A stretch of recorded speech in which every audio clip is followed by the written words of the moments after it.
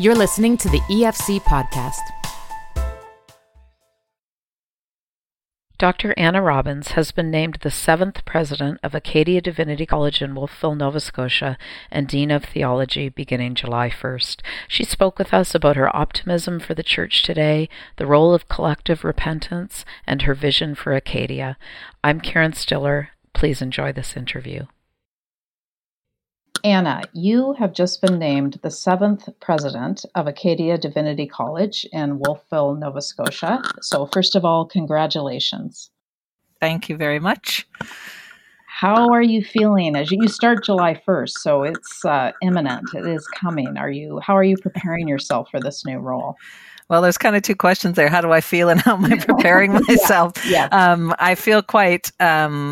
on the one hand, overwhelmed. There's been a huge outpouring of excitement and congratulations, and that's been, you kind of expect people, you hope people will be happy, but the level of excitement has been quite palpable and a bit overwhelming. But I feel really supported through that, so that's quite exciting. I'm excited for what's coming. Of course, it's daunting to step into such a role. It's well known that these aren't easy times for higher education, and for theological higher education, that's no different. But I'm excited because we're poised really to thrive in this era. We have an amazing faculty. We're a newish faculty team. Lots of appointments made in recent years. And, all the ideas that people have of what a moldy theological faculty might look like, we've kind of blown out of the water, I hope. And so I'm really excited about leading that team and seeing where God is going to take us into the future. I'd like to ask you about the church today then. As you are leading a seminary that is going to serve the church, how is the state of the Canadian church in your opinion, and how can we be preparing people heading into ministry or even bivocational life better? Well, for one thing, I think that it's important that the people who are teaching have a sense of what the students, when they graduate, are going to face, both in terms of opportunities and challenges. And I think that's certainly the case for us. We have I was, raving about our faculty a moment ago, but I really think that our faculty have a good grasp on contemporary church life. We're all committed to the church. We love the church. We criticize the church like everybody who criticizes what they love because they want it to be so much better. And we all are aware of what many of the challenges are to the church in the whole of the Western world today. It's just happening in some ways much more rapidly in Canada. We have secularized very quickly. But at the same time, that sometimes degenerates into a negative downward spiral where we're always telling each other what's wrong and how to fix it and those kinds of things. And I just think we need to change the conversation and talk more about what is our potential and what are we doing well and what are we called to do in these times. And it might not look like it looked a generation ago. In fact, I'll be really surprised and shocked if it does. Having said that, I don't think we know exactly what it will look like, and it might look like a lot of different things. So I think the challenge for us, as well as the opportunity, is to provide the education for students so that they're ready to be responsive, flexible, nimble to the challenges and opportunities that are available to them as they graduate and look for where God is leading them. And as you said, for some it'll be bivocational, probably increasingly so. For some, there will still be, I think, thriving churches looking for good, solid leaders who are able to take those same gifts and skills into an established congregation that is thriving. So it's a complex task, but it's an awful lot of fun. Anna, you have written for our magazine, Faith Today, and I know you've spoken on this before, that this idea that we have kind of adopted, I think, that the church is in exile, that language is used, and that things were better before. That's a refrain you hear. And you are a voice pushing back on that, as you just alluded to. Can you unpack that more? Where is this sunny optimism of yours coming from? Well, I think I'm optimistic because I believe in Jesus Christ resurrected and the power of the Holy Spirit. So that's the source of my optimism. Yeah, I mean, I think we've got stuck in this mantra of things were better before. I actually have I've spoken quite extensively on this and continuing to do research on it in terms of where does that come from in our culture, because At the moment, it's everything was better before. The church was better before. Our countries were better before. Culture was better before. And I was at an event, speaking at an event at Queen's University. And I asked the students, because this is what I've been coming across. I said, do you think things were better before? Now, these are the young people who are supposed to be, at the cusp of all good things in their lives. They're supposed to think that they can burst out onto the world and nothing's impossible to them. And they all just looked at me like I was nuts. They said, well, of course it was better before. And I think we've done a terrible disservice to young people coming up through the church to have left them in a place where they think everything was better before. They need to believe that they're going to be able to do it better than their parents did and their grandparents did and so on. But that's not the message we've given. And I think when I dug down further, not only there, but with other groups as well, it seems that there's a feeling that because the church was thriving in terms of numbers and its public voice and all of those, its influence in culture and so on before, that now it's all bad. And they have been reading this material about being in exile and so on. But this is a time of incredible opportunity. And it wasn't necessarily better before. Some things were better before, and some things weren't better before. So people say, well, now it's complex. We have to think things through in a different way. Well, is that a bad thing?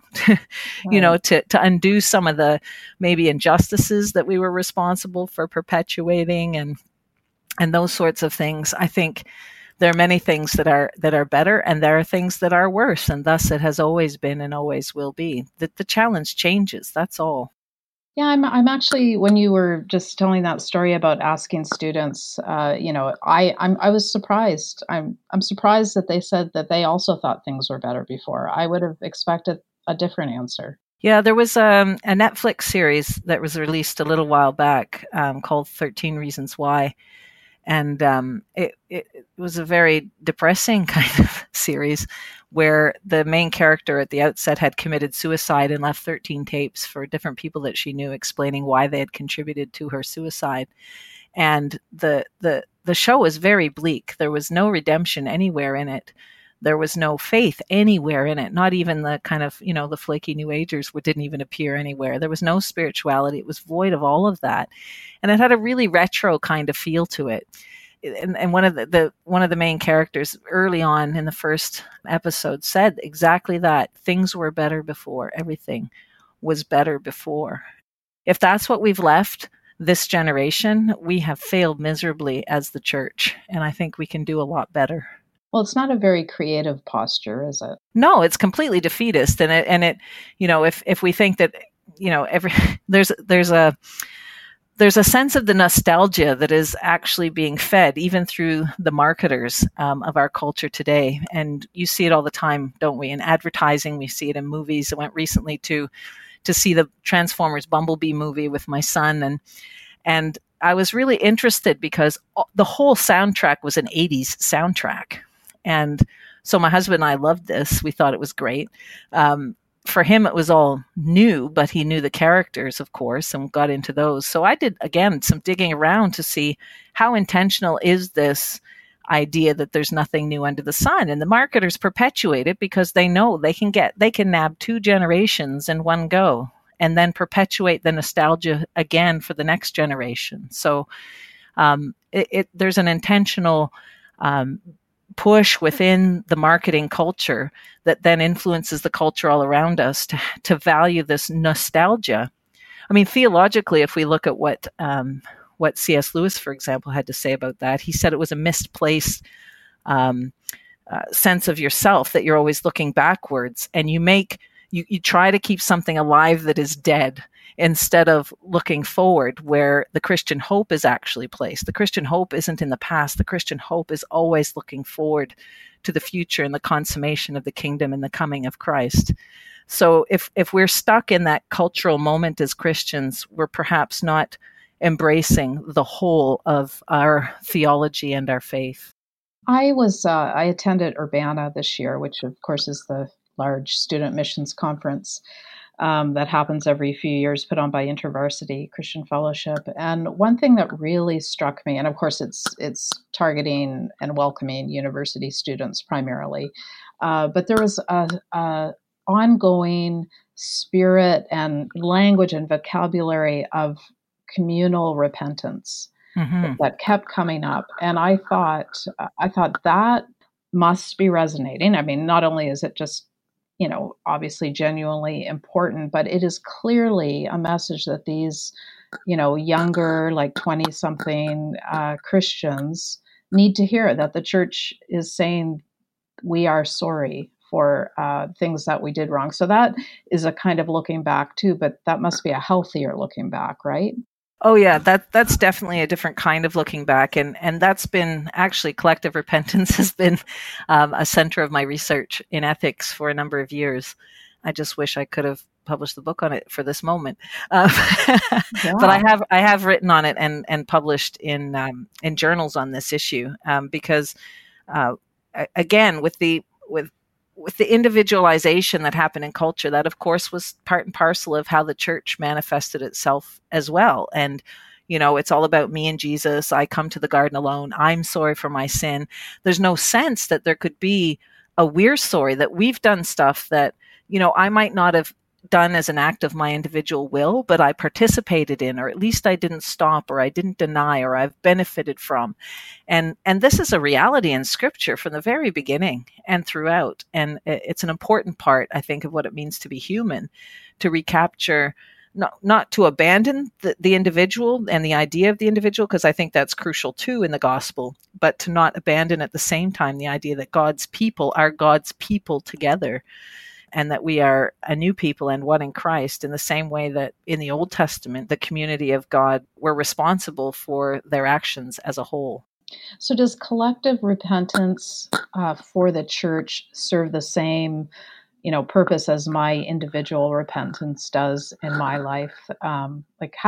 What does it do for the church when we say we're sorry together? Well, I hope that as for an individual repenting, you access the forgiveness of Christ and you are reconciled to Christ. And I think it affects the same work of Christ's reconciliation that goes out from the cross and returns all things back to him. So when we recognize that together we have done things in the past that have been clearly wrong, I think in the same way we're recognizing that we've been culpable. We can access the forgiveness of the people who have been wronged and God's forgiveness. And if it affects reconciliation then, not only between individuals and families, but in communities and between countries, populations. And it shows that the reconciliation that's possible in Christ is vast beyond measure. I've always thought, as I listen to our culture talk about reconciliation, it's occurred to me that, the church should be an expert at reconciliation. We should be really, really good at this work. Can you speak to that, like how the church can even be more active in Canada, say, with this important work of reconciliation? Yeah, I mean, you would think we would be better at it than we are. But again, we've been part of a culture that has so individualized the message that we find it very difficult to grapple with issues like, what does somebody else feel when they see a particular statue? We can see it from our perspective, but are we able to get out of our cultural skin and understand how somebody else might respond to it? Or I've heard people say things like, regarding, say, the Truth and Reconciliation Commission report, why don't they just get over it and we can move on? When is this reconciliation thing over? And we have to recognize that reconciliation, the process of it, if the wrong goes deeply, it's never over. We're always learning to walk together well again. And I think it means, in a scriptural way, if we look at the New Testament, it means privileging the other over your own desire to have your rights fulfilled and your desires met. It means that kind of self-sacrifice. And in some ways, the churches have been slow to it. Some groups have been quicker. Some church groups have been quicker than others to grapple with this and to understand what it means. But overall, I'd say we're pretty slow. Wow, lots of work lying ahead. Anna, I heard you in a lecture I listened to prepare for our talk, and you described the work of a theologian and I think I got this right, a beggar showing other beggars where to find bread. Did you say that? I did. D.T. Niles, he was a writer, he wrote about evangelism. I think oftentimes Christian leaders, people who are well educated and so on, can lord it over others. It's something we've all encountered, and I certainly have. And I've had people often come very kind of tiptoe up to me and, what do I call you, and that sort of thing. And I like when I'm speaking sometimes, I like to just even the ground and remind folks that I'm speaking out of the gifts and the treasures that God's entrusted to me, but I'm no different from anybody else in the room. We are all just beggars telling other beggars where to find bread. In other words, whether I'm doing theology and sharing some, great piece of research I think that I've come up with, or whether I'm preaching or whatever I'm doing, in my mind, my mission is the same, and that is to bring people closer to Jesus and to reconciliation with Him. That's what I hope I'm doing. Well, let's pull that out a bit and talk about, the academy and the church, that dichotomy that sometimes gets talked about, that seminaries may feel like an ivory tower place to do theology that doesn't help the church. But I get a very different sense from you, and that's certainly something you're obviously going to be working against, that feeling. So can you talk to us about what some of your plans are for Acadia and how you're going to bridge more effectively into the church, assuming that's part of it? Well, Acadia has always been very clear in its mission, that our mission is for the church and for the preparation of leaders for the church. I think that we'll continue, of course, to do that. And that's been manifested in recent times through things like the establishment of the McRae Center, which is a center for supporting Christians and exploring the relationship between faith and culture. So it helps us to stay on the cutting edge of what's happening in culture and in the churches. But at the same time, the resources that we're producing and the research that we're doing is I hope, also benefiting the church. And that's become not only something that happens within the center itself, but it has permeated really the whole work of the college, so that I would say our Old Testament courses still connect people with what's happening in the world today. Our New Testament courses, there's no ivory tower really where we are. We think deep thoughts and we read thick books, but our goal is always to bring it back to the level of the church in a way that builds the church up and equips the church for meeting the challenges of culture today. Tell us, if people are interested in learning more about Acadia and about you personally, where can they find you online? Yeah, if anybody wants to follow up on any of this, they can look us up at acadiadiv.ca. We're physically located on the Acadia University campus. All of our degrees are Acadia University degrees, and we go from certificate level all the way up to a Doctor of Ministry. So look us up. All of our courses have virtual seats available, so you can learn from anywhere in Canada or around the world. If you want to see more of my work, you can connect with me on the McRae Center, which is mcraecenter.ca, or you can link through from the main Acadia Divinity College website. I also have my own blog, annarobbins.org, but I haven't been updating it quite as frequently since we launched the McRae Center just a couple of years ago, because I've been quite active with that. And we're about to launch a podcast, so that's something people might watch for in the coming months. Anna, thank you so much. And we will be watching and cheering you on from afar. We're so happy for this new appointment. Thanks for joining us. Thank you. Thank you for listening to this podcast. To listen to more and to subscribe to Faith Today, Canada's Christian magazine, please visit www.theefc.ca/faith today.